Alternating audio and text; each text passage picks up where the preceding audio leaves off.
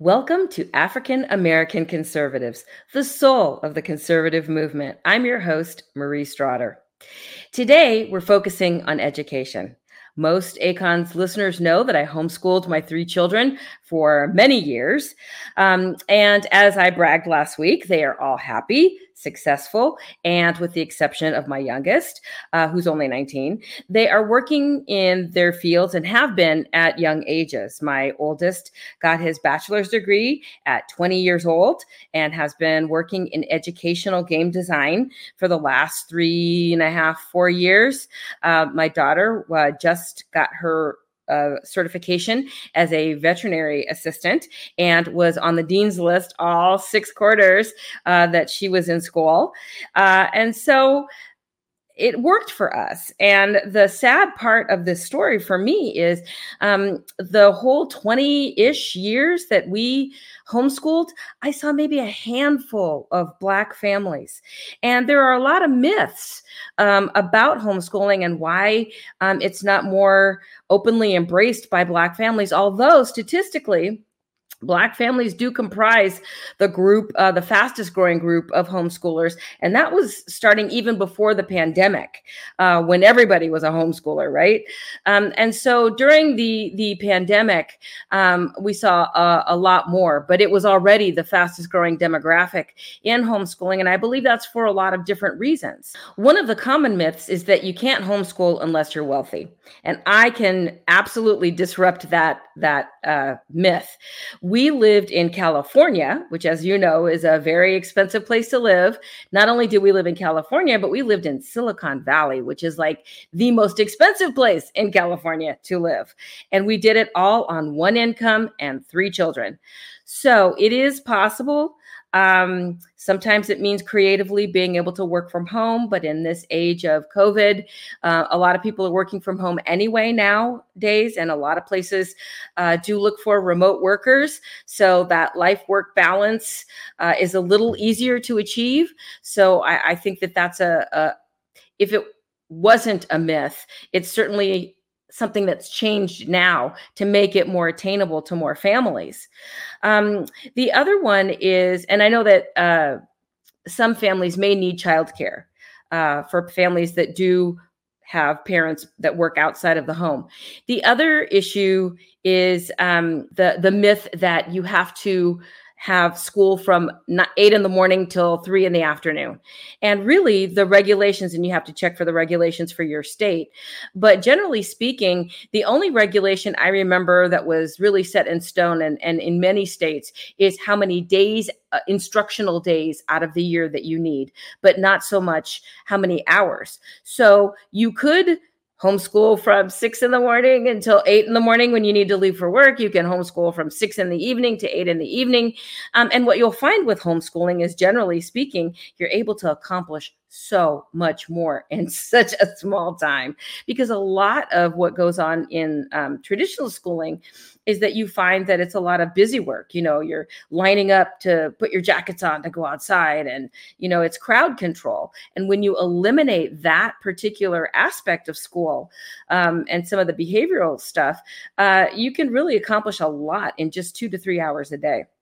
So until my kids got older, like in high school, where we had to really document what they were doing for college transcripts, or high school transcripts for college, we really were able to accomplish things a couple hours a day, 3 hours a day. And then, you know, the things that we did outside of the home, all the lessons and things that we went to. But as I was saying a little earlier, you're able to work with children's body clocks. I had some kids that woke on the crack of dawn, some kids that woke at the crack of noon. And so you were able to accommodate body clocks and get the best peak performance out of kids when their best hours for brain activity were engaged. We also did a lot of child-led, whole child learning, things that they were interested in. So we had a kid that was interested in robotics, which gave us geometry, science, research projects. So we got all of those subject matter things covered, all the curriculum areas covered in one thing that he was interested in. I had a kid that was interested in capoeira, so we had a foreign language, which was Brazilian Portuguese. It had PE, it had history because it's rooted in the Afro-Brazilian slave trade. And speaking of which, we got our history correct. I know that's one of the issues. Now, this was, many years ago, but now with CRT and all of the things, and we'll talk about that a little bit later with our guest today. There are a lot of misconceptions about people's history. And so I wanted to be able to teach Black history and teach it correctly. So you have a lot of autonomy over what it is that you teach. So for us, it worked very, very well. And as you can tell by the success of my children, it was a successful strategy for us. So I think that I would love to see a day when more Black and brown families embrace this. And as I said, we're seeing that demographic change. On today's show, we'll talk to one of my favorite voices in the education space. And later, DK joins us for the wrap up. One of the perks of hosting this show is the opportunity to meet some really interesting people. And sometimes that leads to actually becoming friends, as is the case with our guest today.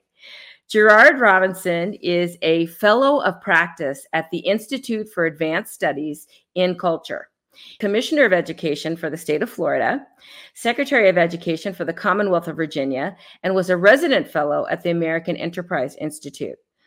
He is the co-editor of Education for Liberation, The Politics of Promise and Reform Inside and Beyond America's Prisons, and Education Savings Accounts, The New Frontier in School Choice. In addition, he co-hosts The Learning Curve, the National Education Podcast. Welcome to the show, Gerard. So good to see your face, so good to hear your voice. I was so excited to see your text and said, hey, you want to join the show? And I responded immediately. It's always good to be with you. It's always good to have you. Now, you are currently a fellow of practice at the Institute for Advanced Studies in Culture. Tell us more about this organization and what a fellow of practice is and does. Great question. So the Institute is affiliated with the University of Virginia. It was founded over 27 years ago by a sociologist at the University of Virginia named James Hunter. And so right now you hear the term culture war. Well, he actually wrote a book more than 25 years ago with that title, Culture War. And so I joined over 2 years ago to be a part of a group of fellows who do three things. Number one, contribute to the intellectual community at the Institute itself. Number two is to focus on a particular item or items of scholarship. Mine, of course, is education, criminal justice, entrepreneurship, social mobility. And the third is to be involved in the public marketplace of ideas, conversations like this. I'm a fellow of practice for a couple of reasons. Number one, unlike some of the scholars who have worked in universities their entire life, I've worked in the policy arena, having worked for two Republican governors, Rick Scott in Florida and Bob McDonald here in Virginia. I've worked for state lawmakers in both California and Virginia. I've worked for a superintendent. So I've had a chance to see policy and education through practice as well as research. So that's why I have the title Fellow of Practice. And I think one of your big accomplishments also was that you led the transition between the Obama administration and the Trump administration, the education, and that was huge. That was really great to see. I was proud to be a part of a group of I believe 13 leaders to work on the transition team. These are people you wouldn't see. It was a different organization. On camera, you would see people from the campaign, but there were actually people in the Trump administration whose job was to put your head down and to write policy. And so I had a chance to work on pre-K-12 and higher education policy. You are a prominent advocate for charter schools. What do you believe to be the advantages of charter schools over public schools or other alternatives such as private schools, magnet schools, homeschooling, those sorts of alternatives? So my first introduction to charter schools was in 1992. So I guess it was 30 years ago. At that time, California was the second state in the nation to have a charter law. Minnesota was the first state in the country to do so. 30 years ago is when I was in Los Angeles as a fifth grade teacher at the Marcus Garvey School in Los Angeles. And then we had, which still is the largest and most costly urban riot in American history, nearly $2 billion worth of damage, thousands of people arrested, hundreds of people dead. And during that conversation in the community, people began to talk. We were out of school for at least a week, some schools 2 weeks. But it provided people in our community, and I grew up in the Crenshaw district of Los Angeles, it gave us a chance to say, well, what do we do about education? So charter schools, obviously, a part of the conversation that was moving more toward the fall than the exact moment that it happened. In fact, the following year, I worked for a state senator named Bill Leonard. In 1993, being the following year, we actually introduced legislation to expand the charter component. So my conversations early on board, 30 years ago, same today. Number one, charter schools are public. And like public schools, they can't charge you tuition to go. Number two, charter schools are focused on theme-based innovation models, very similar to magnet schools. And public magnet schools have been around much longer than charters. But unlike magnet schools, in charter schools, you don't have to take a test to get in. Unlike some charter magnet schools that are created to focus on integration and diversity, and they're all what I call color coding classrooms, and I've written an article about that as well. We're taking students where they are. Third, charter schools often take students who are 1 to 2 years behind academically in reading and mathematics. We've got data coming out of the Credo Center at Stanford, which has shown the impact of being in a charter school with a high quality teacher and the growth in both academic as well as a social gain. So charter schools are here to stay. Unfortunately, 30 years later, you have many leaders of the Democratic Party who've turned their back on charter schools. Now think about that. The first charter law in the country created by Senator Young Ember Young in Minnesota, she was a Democrat. Gary Hart in California, he's a Democrat. One of the early states of Massachusetts, you had former Rhodes Scholar, working class Irish kid, Breckenridge, his name will come to me in a minute. He started it. So the movement for charter schools were started by Democrats. At the same time, President Bill Clinton's in office. He's the one that helped create a charter school office within the U.S. Department of Education. He was the one who had a conversation or a speech before the NAACP, not only talked about charter schools, but mentioned that Rosa Parks was trying to start a charter school at that time in Detroit. Fast forward, President Biden, very early on when he was running for office, and even now has stated that he is more lukewarm than his colleague, President Obama, who was a big champion. So for the last 30 years, every president, Democrat and Republican, has supported charter schools. Now there's a shift. Part of that's driven by a stronger push from the teacher unions, which have never been big fans of charter schools, although in fact we have charter schools that are unionized. So it's a unique spot in American history where it's not a bipartisan issue, that within the Democratic Party is becoming more fractured. But charter schools are here to stay. They're going to continue to grow. Are there some horrible charter schools? Absolutely. Have we had to close some? Yes. But to think that charter schools are destroying public education, taking money away, and not playing a role in advancing people to move them from promise to prosperity, the research just doesn't show that to be true. I want to explore that a little bit because it could be a game changer, particularly for communities of color. So according to a poll from the Brookings Institute, while most Democrats of color support charter schools are only supported by 26% of white Democrats.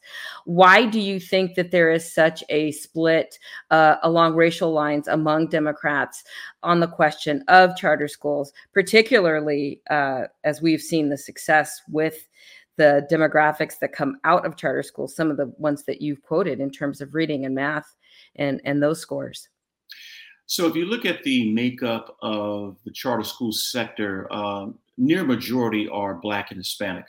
If you look at the traditional public school system, the numbers are a little different. I think one reason you find more Democrats of color supporting it is because they're the ones who are often living in zip codes where the handoff to middle to high school may be a challenge and they want something different. Number two, education going back through the end of slavery, through Reconstruction, through Jim Crow to today has always been an important conduit or path for us to go into middle class status. Public schools, even independent of charter schools, have been a way for Black leaders to gain leadership position in public policy at the local level and then move forward. Now, when we're talking about white Democrats who are against it, there may be a lot of reasons. I think some simply believe that if you're not in a traditional public school, then you're somehow against public education. There are some who say that. There's some white progressives and Democrats who say, I don't support charter schools simply because it takes money away. I got it. You have some who are philosophically against the issue because they say it goes against the spirit of Brown v. Board of Education. And there's some who simply say, I just don't like charter schools because they're all for profit, even though we know, over 85% in fact are not for-profit schools. When you see that type of dichotomy within the party, it shows some very interesting splits. I think it's been there for a long time. Even when Bill Clinton was supporting it, it was there. But the real test is not only when Obama was elected, but how did white Democrats who voted for Obama, how did they treat Arne Duncan? I wrote an article that you can find on the 74, talk about the role that President Obama played in changing the Democrats' ideas of reform. And to look at how the teachers' unions went after Arne Duncan. They voted against him on a couple of occasions at meetings. One wanted to censure him. They said he was focused too much on charter schools, too much on accountability. Look at how they went against John King, who was going up for Secretary of Education. Even though John King was ultimately approved by the Senate, one of his senators from New York voted against John, who had a proven track record of helping New York public schools when he was commissioner. John King, the same guy who worked in New York City, worked with helping to create charter schools, who benefited from public schools. His family, his mom and dad, they died early. But he talked about the role that they played as educators, but the role that public schools played in helping save his life. Because he supported charter schools, they went after him. So in many ways, there's a line drawn between are you for us or against us? Not are you for opportunity, not if you're for equality, not if you're for breaking the cycle of poverty, but either you're for us or against us. And the line of demarcation, unfortunately, for many white Democrats is the charter school issue. You're absolutely right. I want to shift gears a little bit. What is an EISTCP, and why do you say they are an educational beacon of hope in Virginia? So the education tax credit in Virginia was created by Governor Bob McDonnell. An educational tax credit program allows you or me, say we're both living in Virginia, to make a donation to a scholarship organization. We can receive up to 65% of a credit to our state taxes. And the money can be used to give to a student to go to a private school throughout the state. It could be a Catholic school, a Jewish school, a private independent school that's non-sectarian. It can go to a number of schools.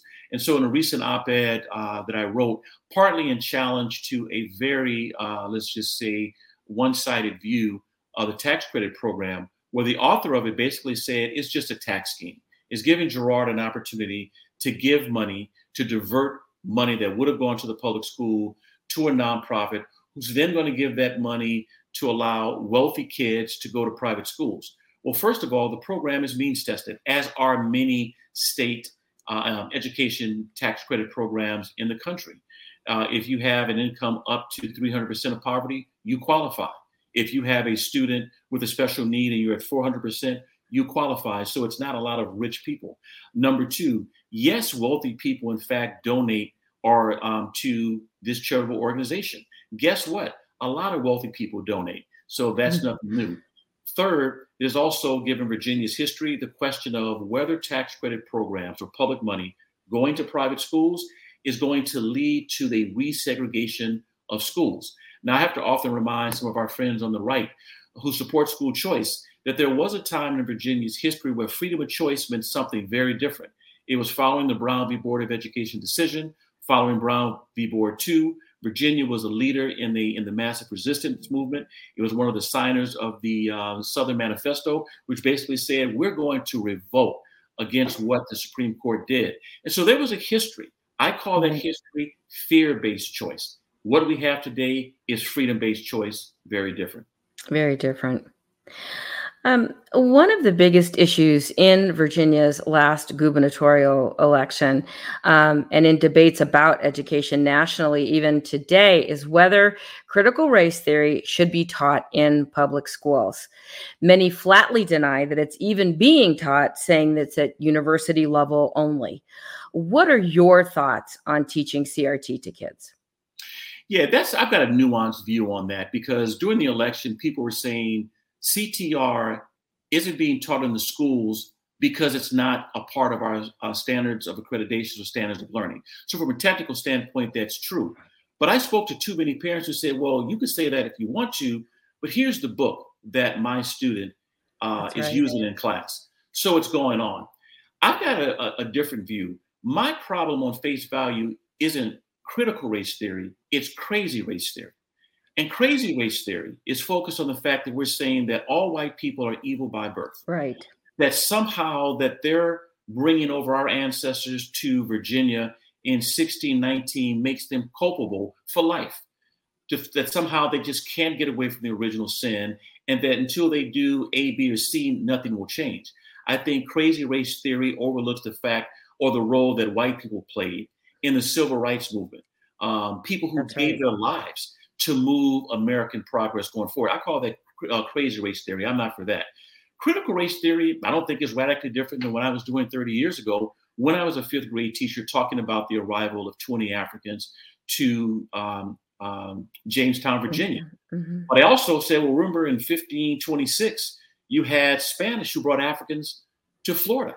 Yeah. And so if it's 1619, we can actually go back further. So I do think that we need to have a role. Do I think we need to have a critical conversation? Yes. Now, can critical race theory be divorced from crazy race theory? Yes. But I don't think that simply having a critical conversation about race, talking about our history, good and bad, is a bad thing. But I'm also glad to see 1776 and the role that Bob Woods and others are playing, because our history in America is very nuanced and complex. You don't have a 1776 without 1619. But you can't talk about 1776 or 2021 without the others. So I think there's a role for CRT, but not for crazy race theory. I am so glad that you phrased it that way, because I absolutely 100% agree. And again, that's one of the reasons that I wanted to homeschool, because I didn't feel like people were getting our history correctly. And when my youngest was doing capoeira and we were studying the Afro-Brazilian slave trade and all those other things, I mean, absolutely it contributes to our worldview. But to treat, as you said, this whole kind of original sin that you can never get away from is crazy. And so I'm glad you framed it in that way. Now, you mentioned that parents have approached you to complain that they've worked for decades to be able to afford to send their children to college, only to have that opportunity taken away from them by the actions of a criminal who can then attend college for free while they're incarcerated. How do you respond to that? A great question. So let me give you context. I've worked in education and criminal justice going back to 1989. Most people wouldn't know that. I was at Howard University in Washington, D.C. I was a junior, and I ended up volunteering for 2 years to work in a program called HITS, High Intensity Training Seminar. And it was created by a forward-looking Superior Court judge. To this day, I don't know who she or he is, but it provided me an opportunity to work with young men, mostly African-American and Hispanic, who had 1 foot on a banana peel, 1 foot in jail. And the judge said, listen, I'm going to put you in a diversion program where you can work with college students, military personnel, DC government officials, adults, and others, to really wrap your arms around. So from that 2-year experience, I learned a lot. But one thing that was really interesting, it wasn't that they came from high poverty households, nothing new. It's not because they came from mostly single parent households, nothing new. It's not because they got in trouble with the law, nothing new. The one thing they all said they wish they would have had was strong literacy skills. Yes. Literacy not only in reading, but in mathematics. And it was across the board. And so that's one of the experiences going to Howard that made me decide to become an educator.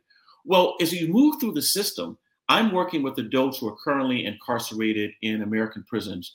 2.1 million, including both those in federal and state. And so I support, for example, allowing someone incarcerated to have access to a Pell Grant. But the pushback I get, which is real, mother who has a conversation with me, said, wait a minute, a person, this guy or gal killed my son. I'm now having to raise my grandchild. I'm going to have to take out a second mortgage on my home to send my grandchild to college. And yet you're going to give this murderer, or you're going to give a rapist a Pell Grant so that they can go to college for free. First thing I say is I offer my condolences to that family member who had that kind of tragedy. And yes, it's real. They've taken on a financial and human challenge as a grandparent they didn't expect to have. But I said, now, why are you saying that? Let's put a few things in context. Mm-hmm. Number one, you qualify for a Pell Grant because of your income, not because of your crime. Meaning that someone who's in prison today, if he or she were in the free world and met the income guidelines, they would qualify for a Pell Grant. So that's number one. Number two, the Pell Grant amount, we'll just say, I haven't looked at the latest number, around $5,900. That's not a free education if you're going to Howard, Harvard, Stanford, or Bowie State. That money is used to help you move forward. Number three, 75% of the people who are incarcerated today will come out of prison at some point. Unfortunately, actually, it's 95% of the people will come out one day. 75% often return to prison within 5 years. Well, research from RAND, research from scholars at Howard University, research from scholars at different universities across the country have identified that if someone who's incarcerated participates in a correctional education program, be it adult basic education, secondary education, associate degree, baccalaureate, or otherwise, 43% less likelihood that he or she will return to prison. A follow-up study of that showed a good number, lower than 43, but showed that simply being involved reduces recidivism. So I tell the mom who said that, I want to make sure that you have an opportunity for your child to get a Pell Grant, but simply providing person who killed your person, an opportunity not to get it is out of line with what our education system allows. But maybe this person will be the one who will come out, change his life, become an entrepreneur, start a business, and maybe provide some other opportunities. It's not a great answer for everyone. I'm telling you, it's tough, but it's a position that I take, and it's what I'm going to stand for the foreseeable future. And see, that's one of the reasons why I admire you so much, because we do think so much alike. And I agree with that. You mentioned your background growing up in Crenshaw. I grew up in the Western Addition in public housing. So, education was the absolute door out for me. And I think it should be, I think it can be for many others if they just have that opportunity. And so crime and education, I think, are inextricably linked, that the quality of life for someone who does not have the educational opportunities to better themselves, to then get a better job. And they're all like stairs, they stack on each other. And so you're absolutely right in raising that point. You just reminded me of something. When I tell people that I support providing a Pell Grant to an incarcerated adult, I tell people I'm not soft on crime. I believe You do the crime, you do the time. That's right. So I'm not soft on crime. I'm just smart about time. Let's use the time they have smartly to minimize the probability that it will come back. And in the report I had a chance to put together called A Story to Tell, it's a report that contains essays from 11 men and 11 women who talk about what it was like pursuing an education during incarceration. Some of them are now in a PhD program. Some of them are now entrepreneurs. One of them now is at Morehouse College, who talked about what it was like. I'm not going to use the language on how he opened up his first sentence, but you have access to that report. It changes people's lives. Yes, they're still victims. And in all the work that I do, we need to make sure that we take care of the victims of crime. I just want to be smart about time. If you're just joining us, our guest today has been Gerard Robinson. He is the author or co-editor of Education for Liberation, The Politics of Promise and Reform Inside and Beyond America's Prisons. And he has a podcast, The Learning Curve, National Education Podcast. Gerard, how can people continue to follow your work, and where can they find you online? So they can follow me on Twitter is GTR924. No, it's Gerard _924. You can also find me, Gerard Robinson, on LinkedIn. You can go to the Learning Curve podcast. Every Wednesday at noon, we upload our latest interview. In fact, we interviewed someone you'd be interested in, Dr. Angel Parham. She's a sociologist here at the University of Virginia. She homeschooled her two daughters.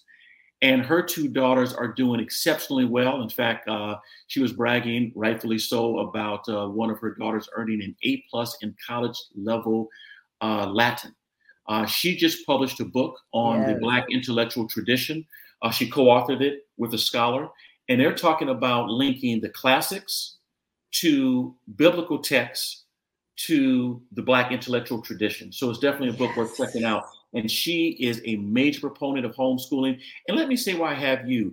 You are a pioneer in this conversation about the role of Black people in homeschooling. When you and I first met, you were talking about homeschooling. I didn't grow up knowing any Black homeschoolers. It wasn't until I was older, going to a meeting in Milwaukee with the Black Alliance for Educational Options, where I later had an opportunity to become president, meeting people who had homeschooled their children, who themselves were homeschooled in Wisconsin, going back to the 30s, and meeting mocha moms in DC who were arrested in the 80s. And I was like, you were arrested for homeschooling, and just having them educate me because I was ignorant.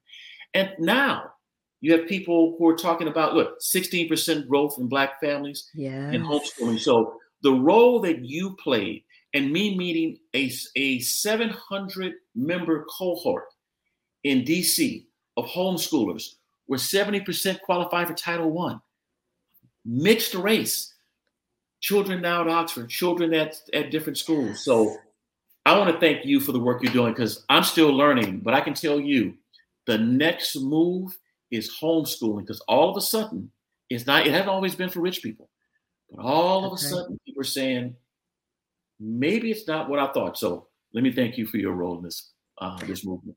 Well, thank you. And I appreciate those kind words. I do, we could get into a lot of different things, but, talking to Dr. Carson about opportunity zones, and those sorts of things, creating generational wealth. Yes. We had Black Wall Street. Yes. That was decimated.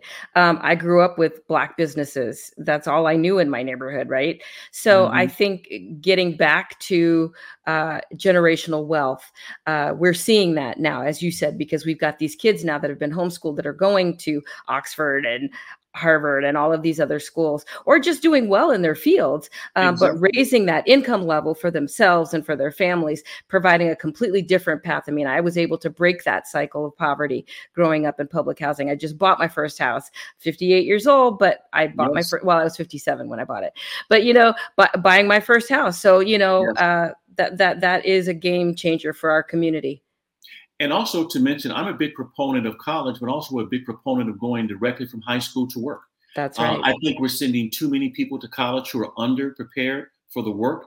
We know that if you take a low-income student and he or she spends 3 semesters in non-credit bearing courses and are struggling, great chance they're going to drop out with debt.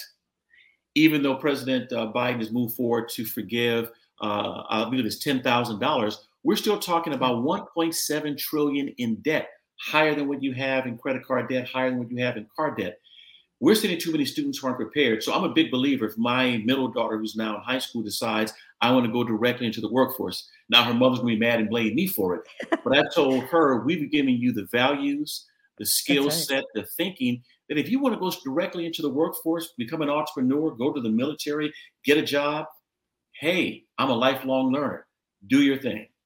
See, that for me was the thing. You said that literacy, for me, it's life. And I do agree that that's the path to it. But I wanted my kids to be lifelong learners. And so we've got a younger child that does have some cognitive delays. And so it may be a trade school. It may be going straight into the workforce. And you're absolutely right. We've got to stop stigmatizing that. And we've got to make that, an absolutely acceptable, viable path for our kids. So again, Gerard Robinson, who's been our guest today, thank you so much for joining us. And it was so great to reconnect with you. Look forward to it. Thank you for this, but look forward to future conversations. Thanks so much. And now that time of the day or that time of the show where we bring in DK. DK, come on in. Well, hello, there's that face. How are you today? Oh, Batman cap. Last week I said you didn't have a Batman cap, but it was a Robin cap. I watched our interview. I don't normally watch myself. I don't enjoy watching myself. But because you were on, I watched and you had a Robin cap. So this week it's Batman. So I'm versatile. Yeah, people think you are I only versatile wear like Batman that. caps. I've been known to stretch, and it's an honor for me to be able to speak with the real pioneers. So, well, thank you. My kids think I lived with the pioneers. Yeah. I've heard. Did you have a cart and buggy? Did you know Moses? So yeah, I'm a pioneer. So what did you think of our conversation today? Is there anything that you felt that you wanted to pick out and wrap up today? Well, of course, he's a very impressive man. He's the kind of guy I would love to see run for office one day. Yeah. He would be an amazing asset for a whole spectrum of people. I did like the focus on homeschooling also. There's interesting set of numbers associated with homeschooling, especially for the people in the Black community. It says here that by the first grade, a Black student is maybe a half year behind a white student in public school. Then it progresses. By the fourth grade, they're a full year behind. By the 8th grade, they're 2 years behind. By the time they're seniors in high school, they're 2 to 3 years behind. So it gets worse as it goes along. However, it says here that Black homeschool kids are not only doing better than Black public school kids, they're also doing better than white public school kids. And the achievement gap between white students and Black students among homeschool kids, non-existent. So that's just one small example of alternative education and how it can benefit people in the Black community. I know you have many others. That's absolutely right. We talked about those statistics from Brian Ray from NARI when he joined us. He talked about the Black-white achievement gap and exactly what you just said. And I could tell you anecdotally, my daughter. So she was a voracious reader. And when she was 12, I guess it was started. I didn't test it before that, so it could have been much earlier. She was reading at college level. And in fact, she was doing SAT words for her weekly spelling on the SAT list at the age of 12. So when she was in 6th grade, 5th grade, she was doing college level work. And it wasn't until we were at school one day, we were at Starbucks, the office, we're waiting for my oldest who was in band.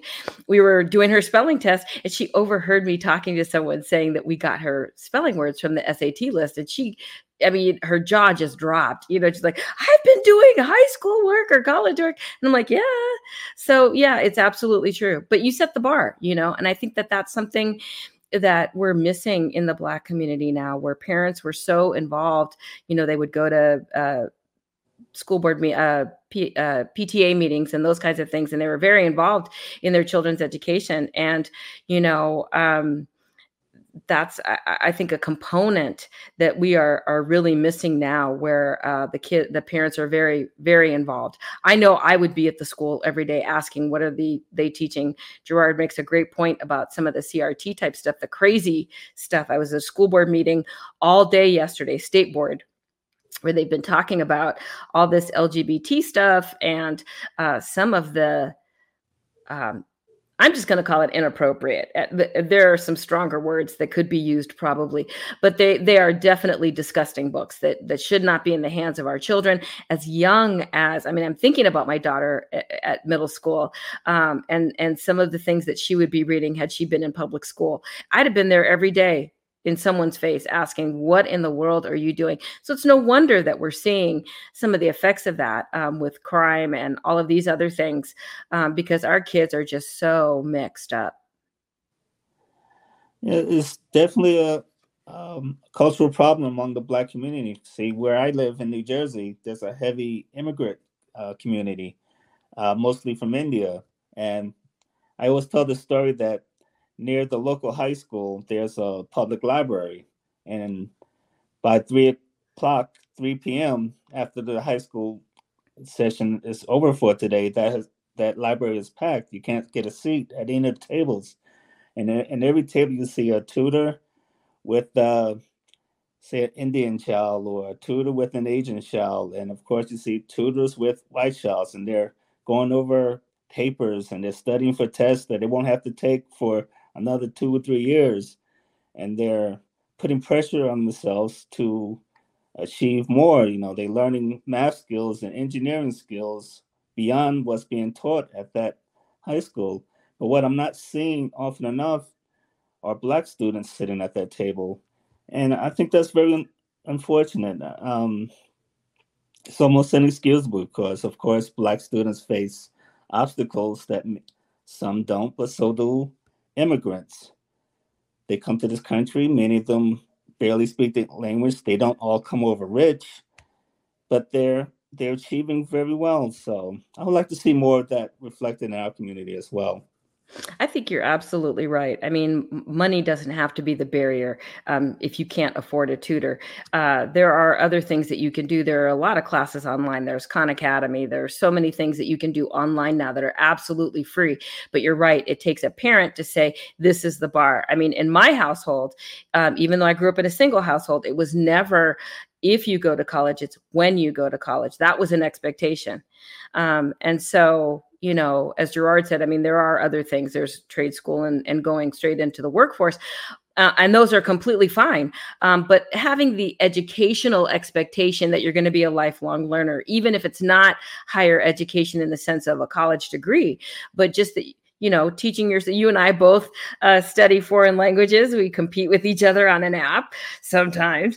It's not really a competition. I'm just like, you're like, so. We'll discuss that later. Muy bien. But being a lifelong learner, and I've read 100 and I can't remember, I think it's 150 something books this year. So always reading, always learning, always doing something. That expectation, communicating that to your kids, I think is really important. And I do have kids that are lifelong learners, so I feel really blessed. But you're right. That's a good point. Okay, well, I guess we will wrap up this week's show of African American Conservatives. I'm Marie. I'm DK. And our guest today has been Gerard Robinson. And next week we'll be back, same time, same place. Be sure to follow us on at AACONS on Twitter, AACONS. Follow us at AACONS on Facebook. And also be sure to like our podcast on YouTube with Bright News, and also everywhere that there are podcasts, well, Spotify, and also on Apple Podcasts. Please make sure to subscribe. Take care. We'll see you next week.